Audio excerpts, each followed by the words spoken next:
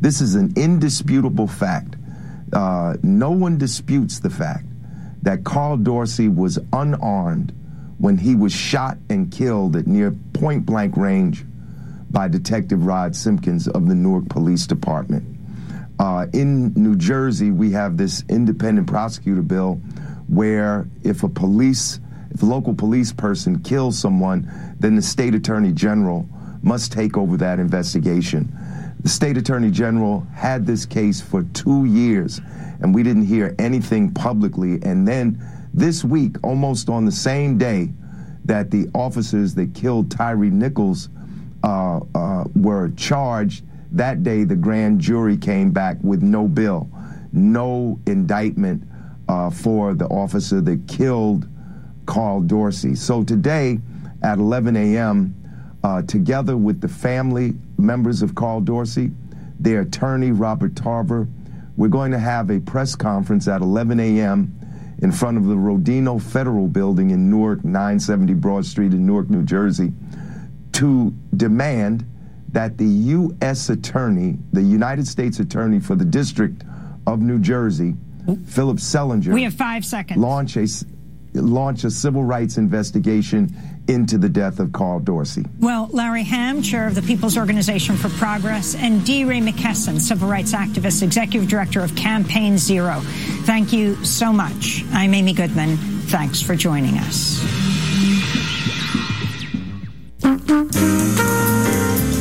KBOO Portland. KBOO Community Radio holds open meetings concerning the operations and programming of KBOO in accordance with the requirements of the Communications Act of 1934 and certification requirements of the Corporation for Public Broadcasting. Information about KBOO Community Radio's open meeting policy is available at our website at kboo.fm. Due to the temporary closure of in-station activity at KBOO, meetings will be conducted online via public video conferencing unless otherwise noted.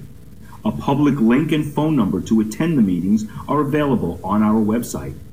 The Engineering Committee meets on the first Thursday of the month at 7 p.m. Please visit our website at kboo.fm to verify if a meeting is being held. Hi, this is Dwight Yoakam, and you're listening to KBOO.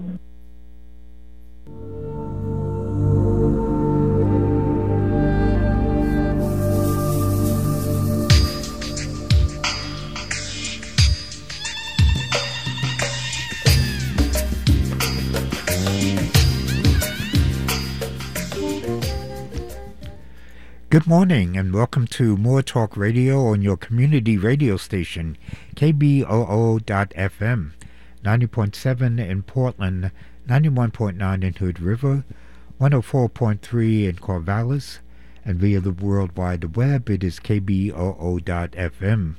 We are broadcasting on this day, the 30th day of January, 2023.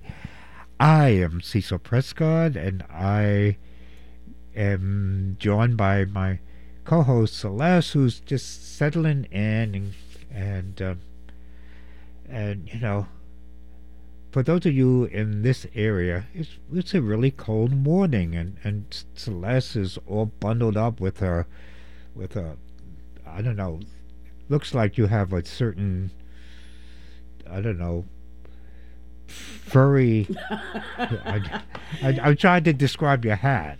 Oh, and it's an Australian style trapper hat with the ear flaps and the fur, which kind of looks like a Russian Ushanka, but also more like the kind of Canadian style trapper hats. Hey. I keep my dome warm. The brain needs to operate. Excellent. Operator manual says the brain has a optimum temperature at which it works. Mm-hmm. Well, good morning. How are you? I am well. I'm grateful that I'm in a warm place, that I have shelter and food. So. All right. Yes, that is true. That is true. Yeah. Well, this morning we had something planned which has been in some ways, oops, there went my headphones, in some ways derailed by the unfortunate circumstances surrounding Tyre Nichols' treatment and subsequent passing. And excuse me if I'm using words that are not, there we go. Excuse me if I'm using words that are not real blunt in their transport and their meaning, because I'm a woman of color. And this is a sad day on many levels for many people. Black people in this city, black people in this state, this country, this world. And so I'm going to protect my senses in much the same way I protect my dome, my head, and buffer things, because I have to function in this world and I have to continue to build bridges despite the pain inflicted, whether it is mental or emotional or physical pain, directly or by proxy. And so, I see no need to be very blunt and demonstrative in my language, but we're gonna address something that was put in place before even the event transpired, but is very much related to how we hope we can avoid what happened to Tyre Nichols in the future. First, though, the first half of the show will be directed in just, if necessary, providing some venting. And bear in mind, we're only an hour show, and Cecil and I have other gigs, so there's only so much we can help with in terms of our particular expertise and what the being on the air and the limitations of all of that medium. The second part of the show, we're going to talk about an opportunity to get involved in the Portland Police Bureau Equity Plan. And what that is a set of commitments and rules of engagement, evaluative and accountability processes that will address even some of the things that Delray McKeeson mentioned just previously on the air. This is one of these unfortunate confluences and convergences in life where we didn't plan this knowing that the release of the footage was going to happen. And the work that was done by our guests and members of the equity team was done well before this. But unfortunately, life happens the way it does, and we respond to it, and we hope we take that point of confluence to have extra gravity to encourage us to look for the best. So I know that sounds kind of vague, but let me just break it down to say it. At roughly 8:30, 8:35, we will have a guest, and we're going to talk about how the public can be engaged in the Police Bureau of Portland's equity plan. And it's an opportunity for you to attend a public meeting and to learn more about the equity plan, and then add your insight, offer critique, review, etc.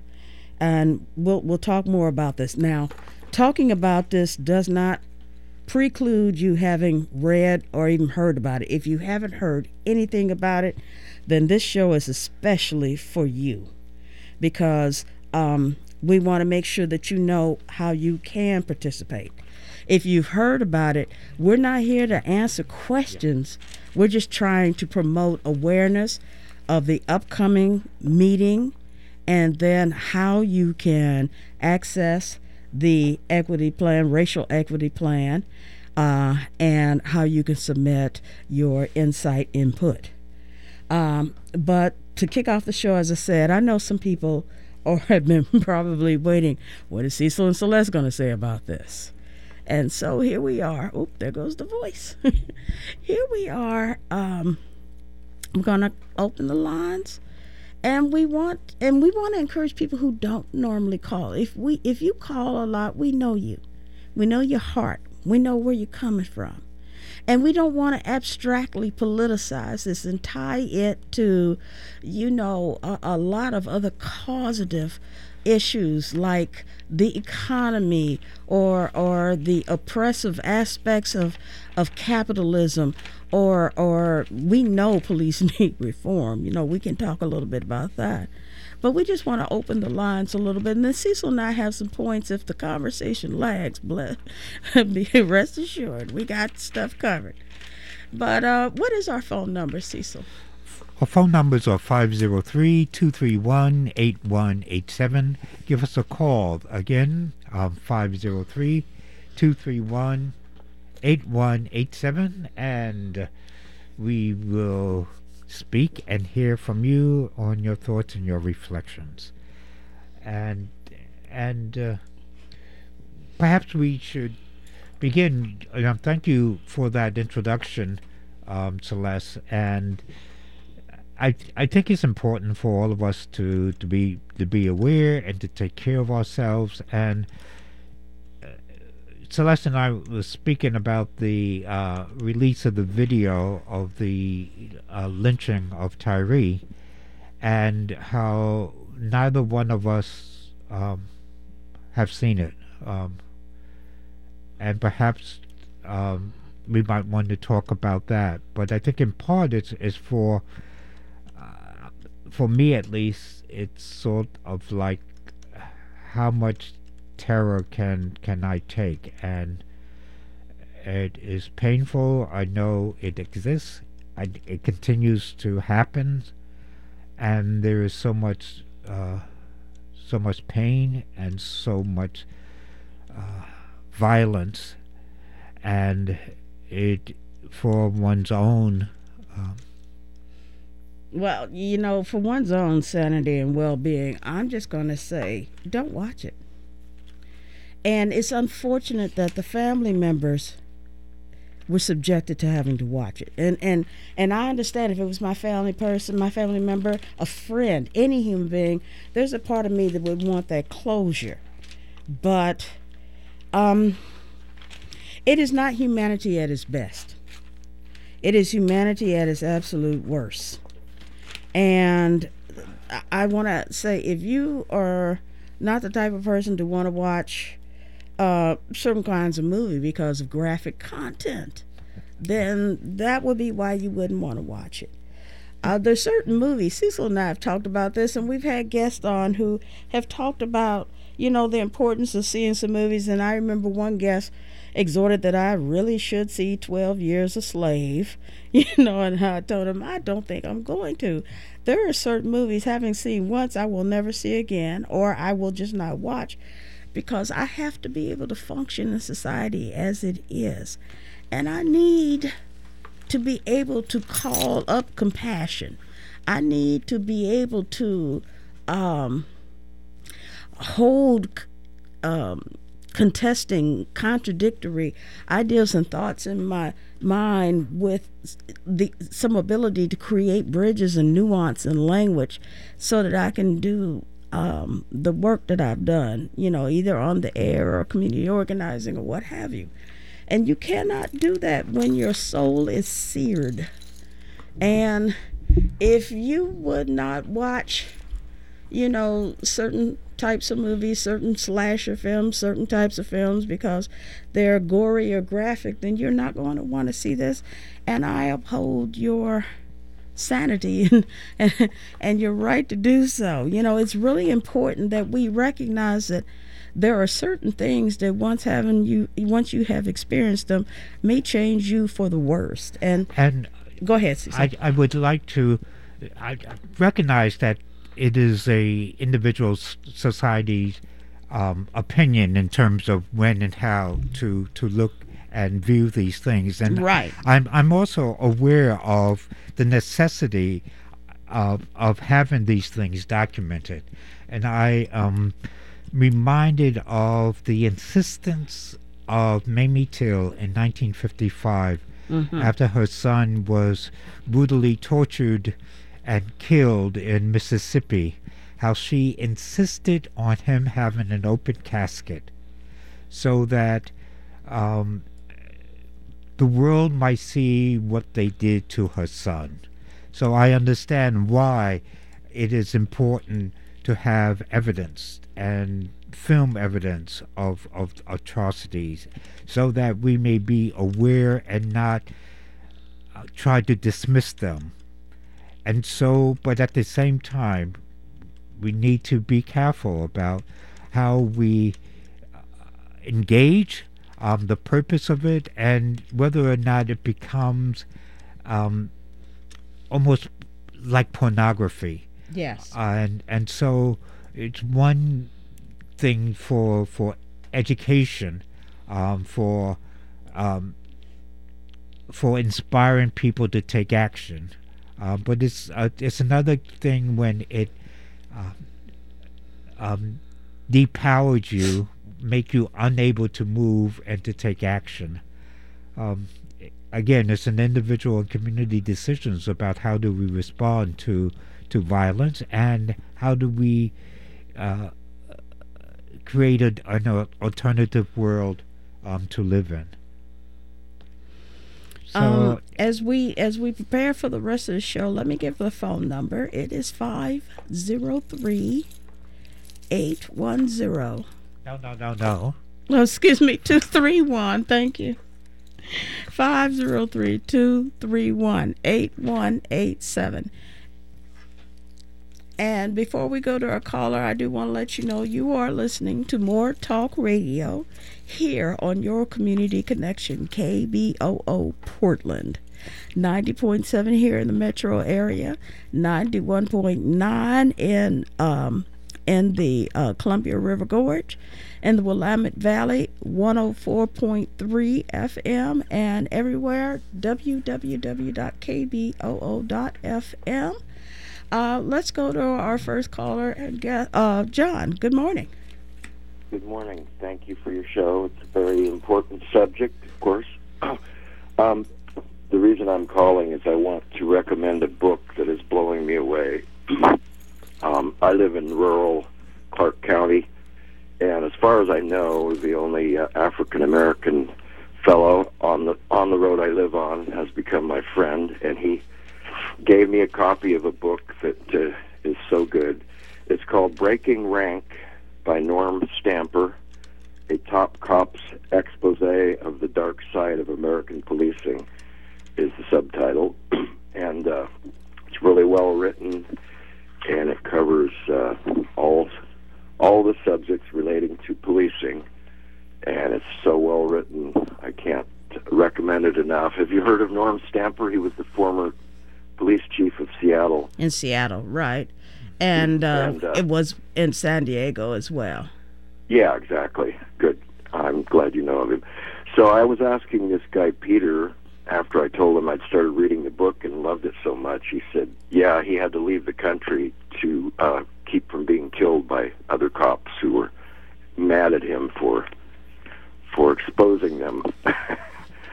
So he was retired, living in the Puget Sound area on an island, I believe, and he had to leave to save his life.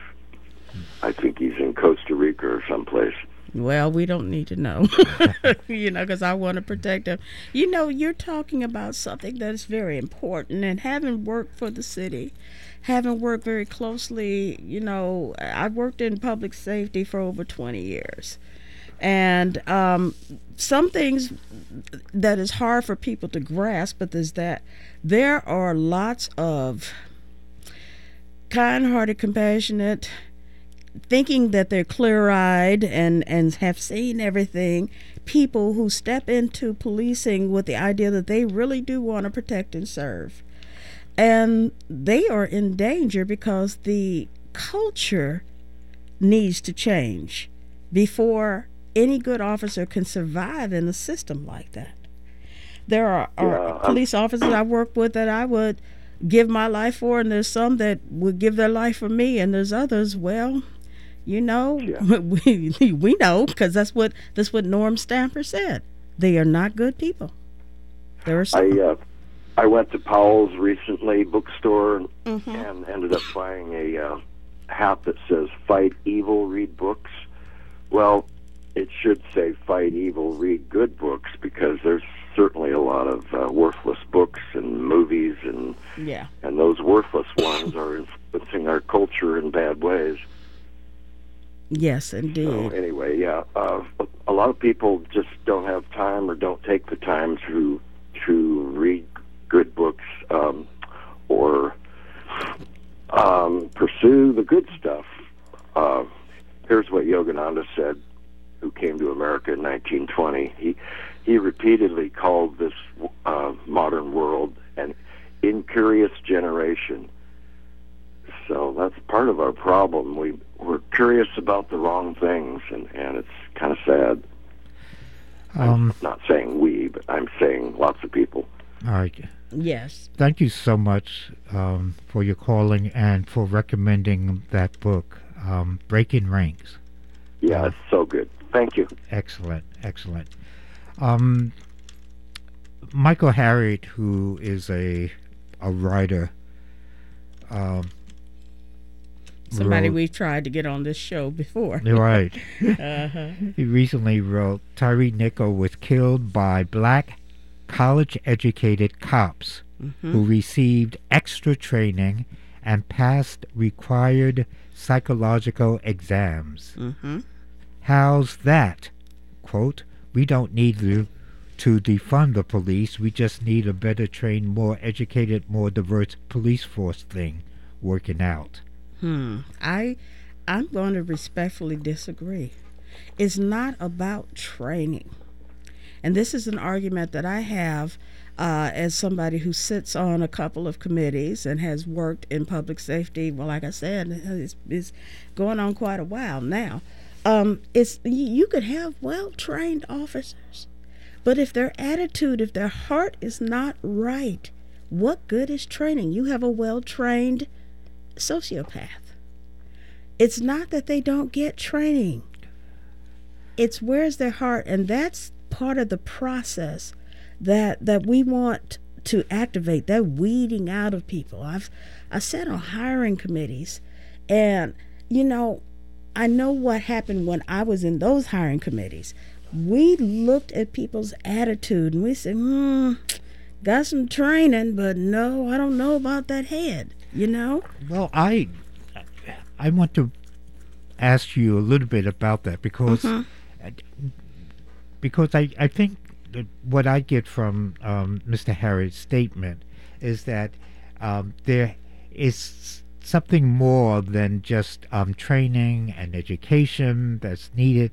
There's something about the culture that needs to shift. Yes. And one, people can say, well, it's only a few bad apples. Well, if the barrel is rotten to the core, I think we might have to ask, well, what needs to change? And what is it about the environment that encourage, force even, those who are good-hearted, good intentions, to do such just horrible things. And this doesn't, it's not solely talking about policing in America. It's talking about any time people are in a group, there's certain actions that happens that overwhelms, individuals who, are very nice to their mother and like to give their children ice cream.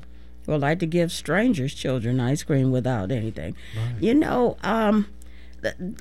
I want to I'm trying to hold a couple of thoughts in here, and I need to let one of them go.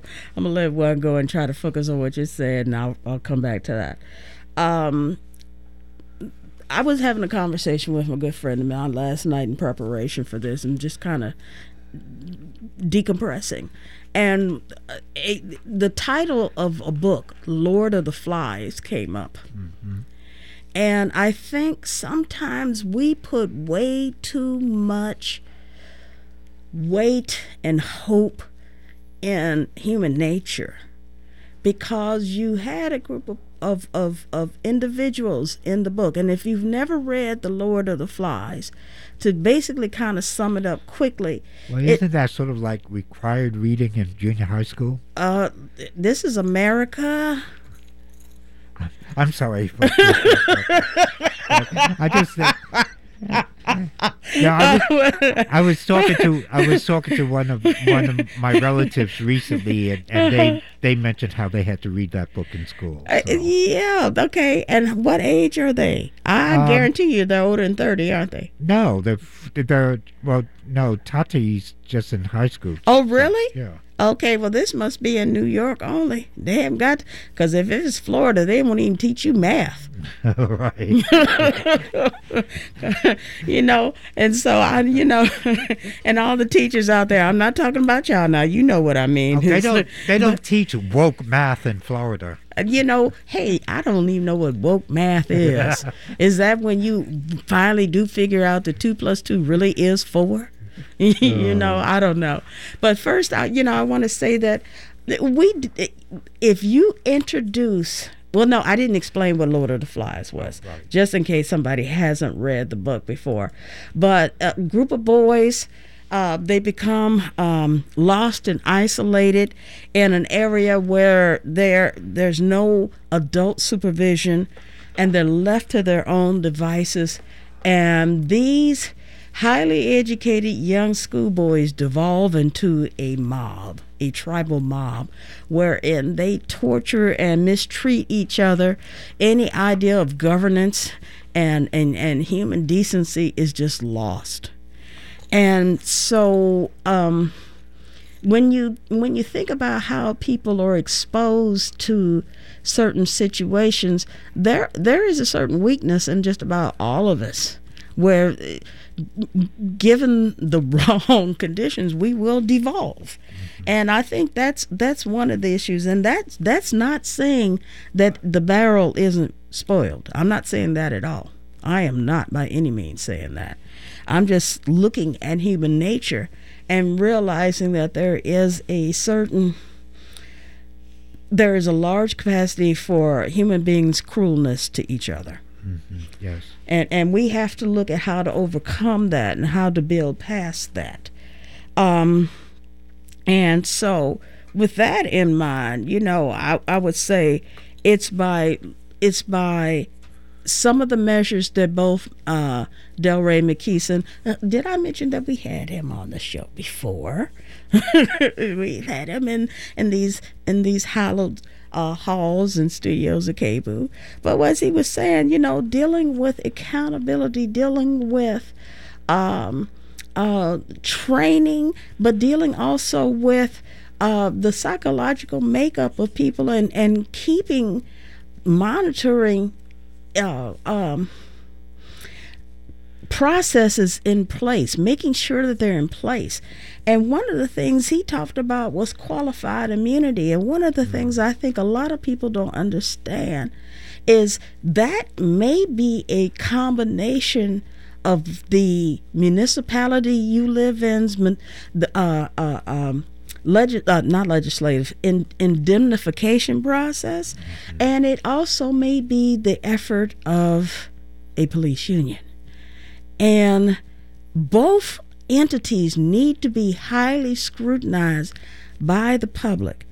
Any municipality that refuses to cover the actions of its employees while they are in service is suspect, because it exists in kind of a parasitic state, and that it takes from the residents of its area, but it does not protect them. It does not serve them. It does not look after its well-being.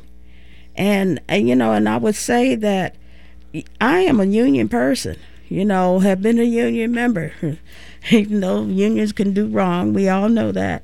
But one thing I will say is you have to scrutinize an organization like some of these police unions in the nation that serve to protect their constituents from the people that their constituents are supposed to serve and protect. And they serve as a barrier for accountability.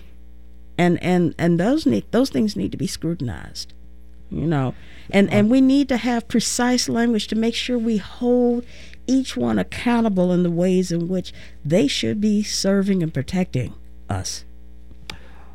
You're listening to More Talk Radio with Celeste and Cecil. Our numbers are 503-231-8187. If you have some thoughts, some reflections on the events in Memphis or issues around policing, give us a call, 503-231-8187, and share your thoughts, your wisdom, your inspiration, your insights, and we'll have our guest on in roughly 6 minutes or so to talk about the ways we as Portlanders can hopefully turn the tide and do some of the work that was mentioned in the last segment of Democracy Now! So, what are your thoughts then, Cecil, on how people can be engaged with this without being overwhelmed? Right. I think for me, and I don't want to get too woo-woo, but I think for me, in times like these, I have relied on the wisdom and the inspiration of our ancestors, recognizing that in spite of the challenges we face today, the brutality of an unjust system,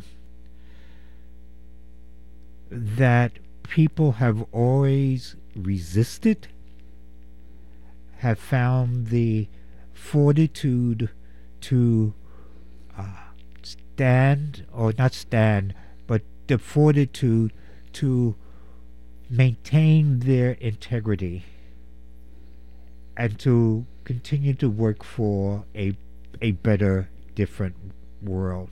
It's not that it isn't easy, that it is easy, or that it is simple, but for me at least, it's sort of like I listen and say, well, what was it about? And you can fill in the blank. For those in your family or your community or people in history that inspire you. And today, January 30th, is the 75th anniversary of Gandhi's assassination. But what I get is strength and wisdom from those who are able to give us insight and inspiration, and also those all around. There are so many incredible people and communities who are doing such wonderful works that maybe we will not be here about. But I think that there are people and communities who continue to resist, who continue to build, and who continue to say that nevertheless we will survive. I believe even though it's not directly related to what we're talking about, I'm going to roll with Maya Angelou with Still I Rise. I'm going to broaden her perspective and say, slings and arrows from the world at large, and say Still I Rise, and look at it that way. You are listening to your community connection, KBOO Portland.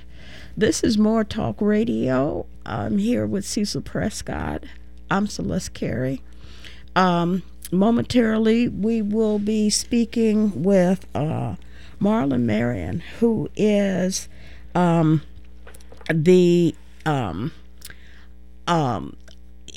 works with the Police Bureau's Office of come on, brain, I hate this. The police equity? Yes, thank you. I kept losing my words. Equity and inclusion.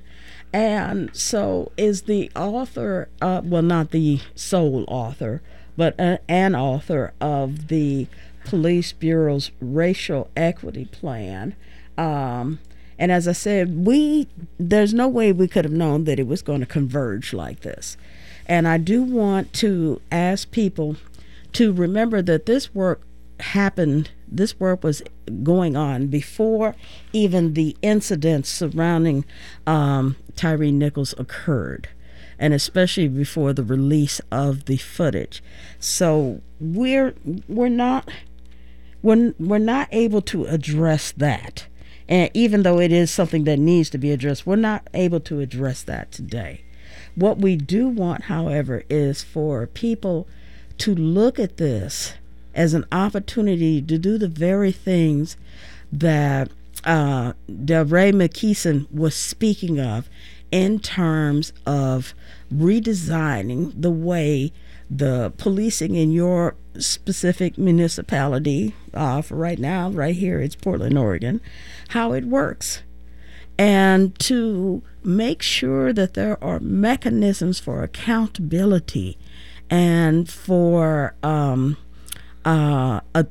ability to address wrongdoings. So he'll be calling here momentarily and talk about the plan. Now, if you're by a computer or you have a smartphone or something, you can do a internet search and use this title: Police Bureau Racial Equity Plan 2023, Portland, Oregon, and you should have it come up. Okay, and it should take you to portland.gov/police, and that way you'll be able to see this plan. We don't expect people to know anything about it. As a matter of fact, that's why we were doing this show again, to promote awareness of it, because it didn't get the last meeting that occurred, which was on January 24th, did not have a lot of attendees, and I believe there was a capacity to do it both online and in person. We want to get the public engaged, because that's the tool we have right now, so that here in Portland we can avoid having these situations traumatize not just the immediate residents of Portland, but the world, And so the effort was put in, as I said, before this happened. It's an unfortunate convergence, but what we want to do is talk about solutions, what we can do. And I'm going to say this: I know this is not necessarily the only solution. It most certainly may not be the best solution, but it is the solution that presents itself right now. So let's use this tool to open up dialogue, create systems that allow and train and hold accountable members of our community when they seek to serve and protect. Marlon, are you here with us? Yes, I am. How are you doing? I'm doing well. How are you doing? I'm doing all right, to be honest with you. Considering all that's been taking place over the last few days, I'm doing my best to just show up. Well, I appreciate you showing up. For those who maybe have turned in late or don't know, can you tell us a little bit about who you are and what you do for the city of Portland? Absolutely. So my name is Marlon Marion. I'm the Equity and Inclusion Manager for the Portland Police Bureau. Been doing some work for them since 2019. I initially came in to be an analyst, and shortly after that, I stepped into the role as interim manager, equity manager, and then I've been the equity manager since the beginning of 2020. And so our office has been in existence for a while. We had a great equity manager before, and she helped groom me shortly when I got in here, and then I've been taking the wheel ever since. So she started a 5-year racial equity plan that we just brought to completion this September, or this July, and and we just had our last retreat for it to discuss what we were able to accomplish from that 5-year racial equity plan, and we're in the process of developing the new racial equity plan for the Bureau. So we're excited to be able to get as much done that we could get based off the plan that was put here initially, but we know that there's still lots more work to be done, so we are in the process of developing another 5-year racial equity plan with the rest of the bureaus in the city, and we want as much community input as possible in shaping that. So just so people can understand a little bit, first, you're not an officer, and you're not a sworn officer. Is that correct? That is correct. I'm one of the few non-sworn members in the Bureau. We actually have quite a few non-sworn members within the Bureau, but I'm one of the few that's in the chief's office. I report directly to the chief that's a non-sworn member. And so I try to bring that, a non-sworn perspective on the work that we're doing within the Bureau. Okay. And then just briefly, what does the Police Equity and Inclusion Office do? Is it an internal-facing organization?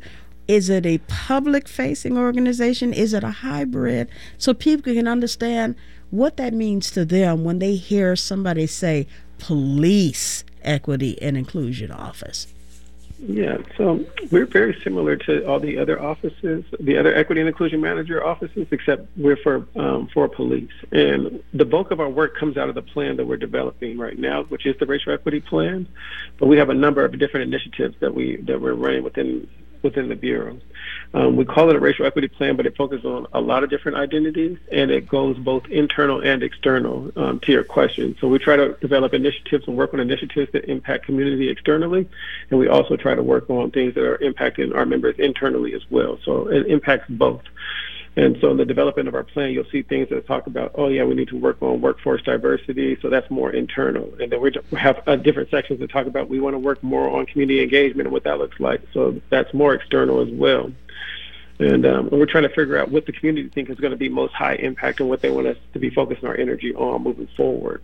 We're still moving forward with some of the items that we weren't able to completely finish from the last plan, but we're still working on stuff within the new plan, like building the new plan. So we're excited about that as well. So it touches both internal and external, so we need both internal and external input on what the plan will look like moving forward. Thank you so much. So could you, Mr. Marion, could you tell us what it is that you would like the public to be involved in coming up, and how might we better engage in this opportunity? Well, absolutely. I'll probably share the link with you, Celeste, later on, so that you guys can post it somewhere for someone to be there. But we're having a information session this Wednesday from 6 to 7 to learn more about what the items are within the current plan that we've been developing. We have a Police Equity Advisory Council, which is made up of a diverse group of individuals within the community, and they've helped develop the commitments that we have agreed to move forward on up to this point. But we need a larger body, a larger community input on this. So we would love for the community to look at it, to give us their honest opinion about whether or not they agree with it. And they can once they get the link, they can go on there and be like, you know what, I don't agree with this, or you know what, I think you should modify this to say this, or you know what, we didn't notice that this identity wasn't accounted for, or the experience of this particular group isn't accounted for. Can you make sure that this is included, and give us input on what they think needs to be focused on? Or you're like, you know what, we noticed that you're putting a lot of energy on community engagement, but it doesn't really talk to, like, you only have one item that speaks to gun violence. Can you talk about what you're going to be doing to reduce gun violence within Portland? So whatever they want us to be focusing on, whatever they think we need to be prioritizing, we would love for them to let us know that. But in addition to that, we also want to be honest and transparent that we may get a lot of ideas and we may not be able to implement all of them. So either way, we'll be following up with the community to let them know what we're able to move forward with and what we're not able to move forward with. You're listening to More Talk Radio here on your community radio station, KBOO.FM. We are speaking with Mr. Marlon Marion, who is I know I'm going to get it wrong. Okay, Celeste. Well, no, I was going to let you do it. Director of the Police, Portland Police Bureau's Office of Diversity. I messed it up. Doggone it. Equity and Inclusion. There we go. Thank you. My brain is a little soft today, y'all. And like I said earlier, there's only so much trauma a human being can absorb and stay functional. And that's one reason why we're trying to direct the conversation as it is today. Now, if you have questions about how you can be involved, please do call in. The number is 503-231-8187. And we will post this. I'm trying to send an email to Cecil now because he's the one, despite me being his tech man, he posts stuff for us. But there is a public meeting coming up. Now, I want to talk about the ways people can attend. I know there is a Zoom link, but isn't there also the capacity for people to be there in person? Not at this time. There's not capacity for someone to be in person. It's something that we consider. Oh, just right now. Zoom. Okay. Right now, it's just Zoom, and they don't have to attend the session if they want to. They can just go online and look at the link and put their input in. They can read the documents and then write their thoughts on what they think we should be doing or not doing. And I can share all those links with you, Celeste. Maybe you all can post it on your website. But if not, if you follow our PBB Twitter. They've posted it on there as well, and you can just go in there and it'll show you all the information that you need to know to get involved and give us input as well. Okay, great. That's great. And I would love to, before as well, I plan on taking notes during the space, but in case some of you all aren't able to get to this, I would just love to know, what do you think we should be prioritizing, whether or not you read the document or not? Would love to hear your thoughts, Celeste. Would love to hear any of your guests or your thoughts on what you think we should be including, just based off of what you know about Portland Police in general and the community. Well, I hope to be attending the session, and just as full disclosure, I'll be attending as a private citizen, but I'll also be attending as the current co-chair of the Portland Committee on Community Engaged Policing. I was appointed to that committee by Mayor Wheeler back in, I believe it was May of 2021, and serving on there. And I, at one point, was the chair taking over from Marcia Perez, who did excellent work. I became the chair of the Racial Equity Subcommittee, and then Marlon and I worked together putting together some information to help demystify traffic stops by police, data that is collected, so that people could understand what stops data was all about. So I'm all about trying to not only increase community involvement, but also demystify processes so that people can have encounters with police and have a lot more confidence in their ability to communicate clearly and to know their rights and to know how an encounter should proceed and be able to engage and feel like they're heard and they're safe, Yeah.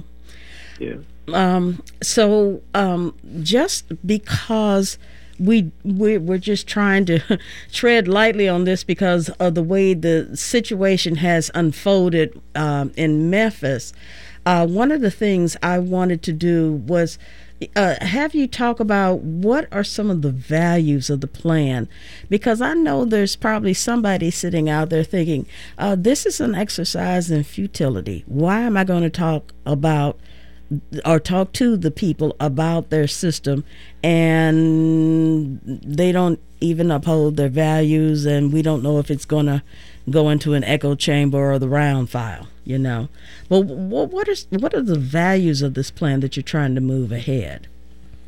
There's a number of values that we're using, and so we're using the city core values, and then we're also using our main focus is within the Bureau as well. So the city core values that we are trying to make sure inform our plan are transparency, accountability, focus, and flexibility. And particularly what I think we need in this plan, based off of what we learned from our last plan, is the flexibility. And then lastly, we want effectiveness.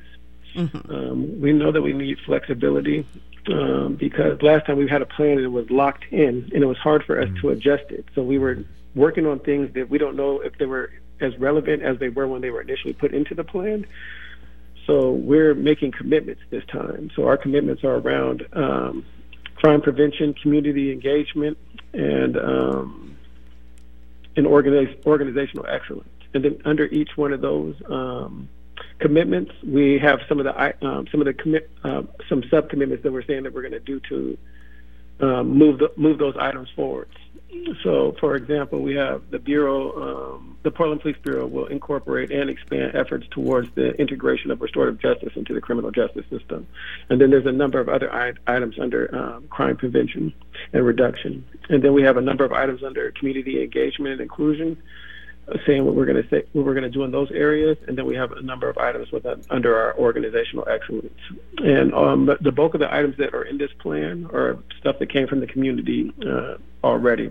We just need more community input on it. So, for example, under the community engagement, we have the Portland Police Bureau will continue to engage in community relationship building activities and programs. We also have the Portland Police Bureau will exceed its Title VI and Title II requirements. And for organizational excellence, for example, this is just an example of the ones that I'm reading out of the draft that we have so far. The Portland Police Bureau will dedicate staff, time, and resources to best support equitable outcomes. And so each one of the years, 4 to 5 years, the community can help us develop what items we need to be focusing on that year for that particular section of the plan. So in case we're working on something and we realize we've started implementing this particular initiative to achieve this particular goal, but we realized as we were doing it, it wasn't having the impact that we wanted to, we have the opportunity the flexibility to change our initiative and our approach. And it gives us the opportunity to get the community to give us input all throughout the year. So the last 5-year equity plan, we had an equity retreat every year. And that was an opportunity for community to let us know where they thought we were at. We can give an update on where we were at, and they would give us you should prioritize this for the year.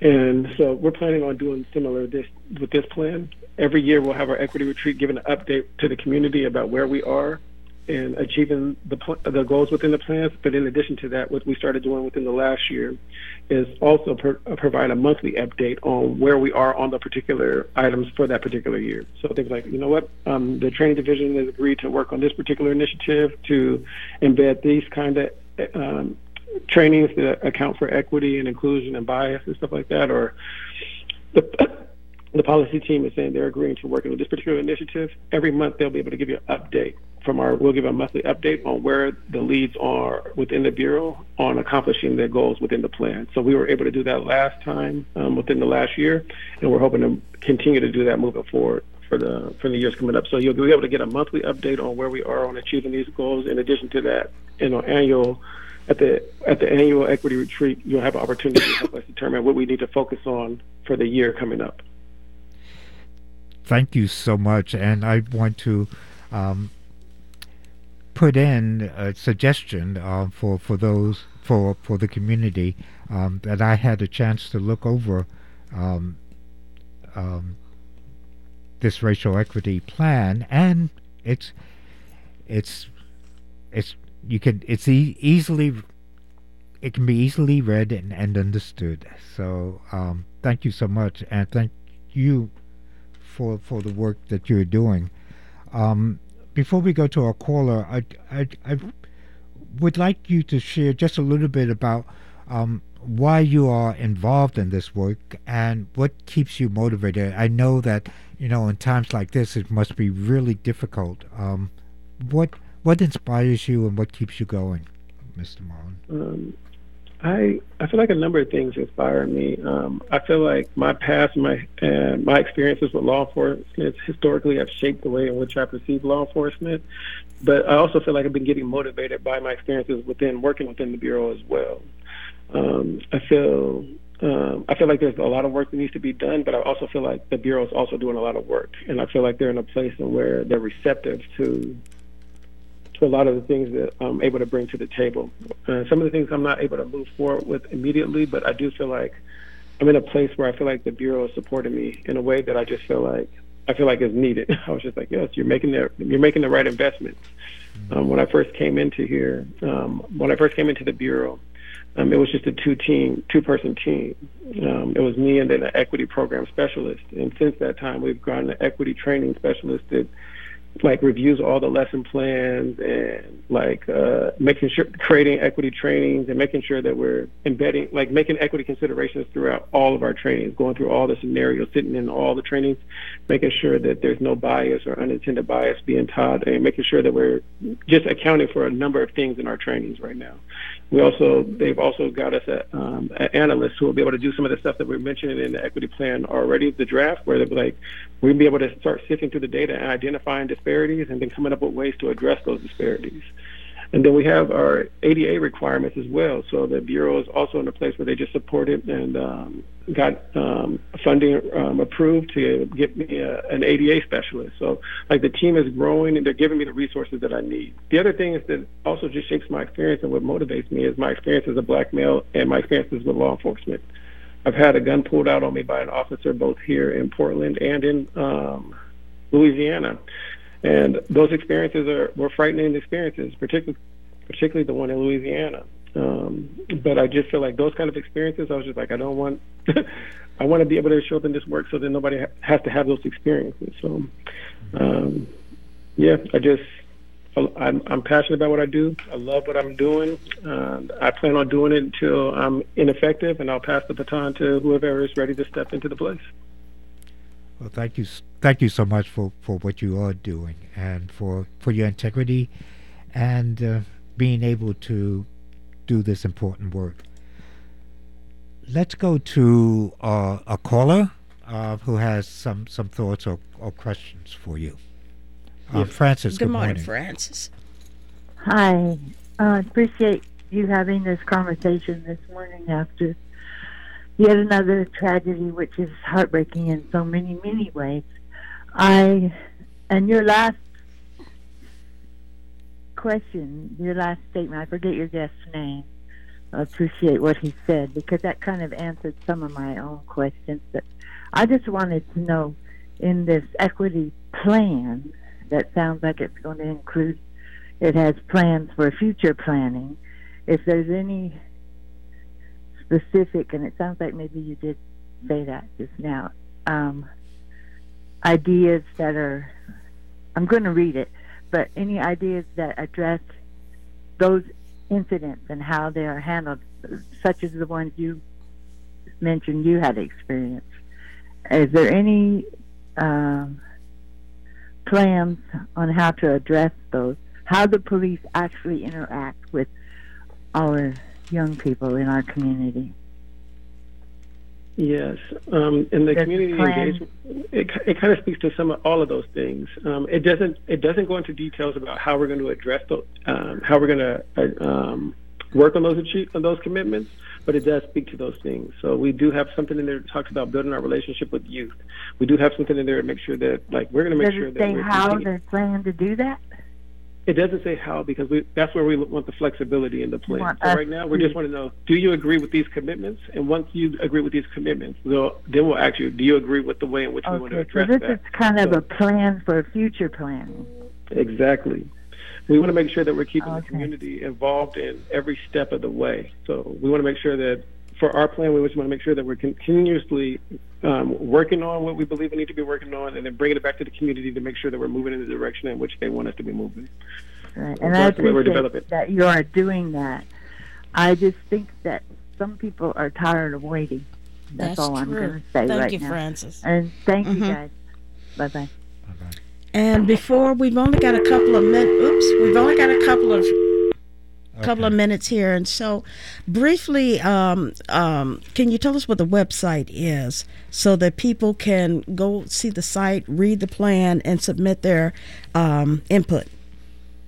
Yes, let me read that out to you. It's kind of long, and I'll put it on I'll send it to you via text as well. Okay. But you're going to go to www.portland.gov/police/divisions/police, and then it's a -racial-equity-plan 2023 to -2028. It's a lot. That's why I prefer to share the link.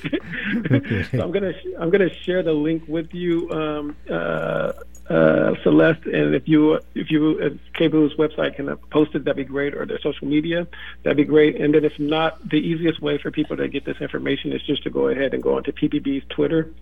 And it's not that many posts behind to see where it has a link and everything that you need to get to the information.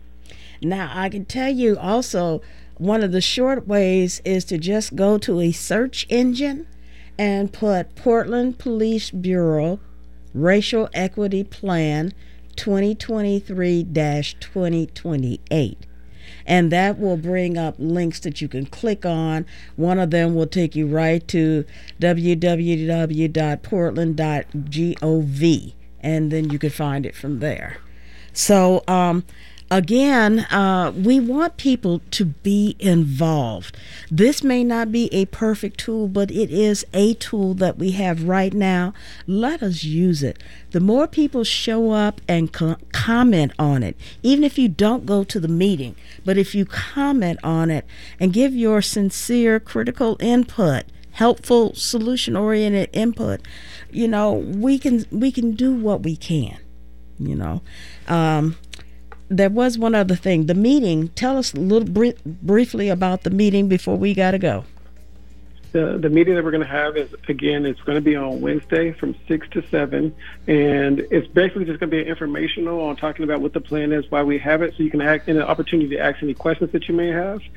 And then if you don't get a chance to read that, we would prefer if you have read the document before. But if you haven't, we'll still be taking notes and using that as an opportunity to help inform what we do with the plan moving forward. All right. Way, we just want your input. Thank you, Marlon. This has been More Talk Radio on your Community Connection, KBOO Portland. Stay tuned for the Old Mo Variety Hour. The Boogie Cat. You're listening to KBOO Portland, 90.7 FM Community Radio. KBOO Community Radio is a proud co-sponsor of the 33rd Annual Cascade Festival of African Films, starting Friday, February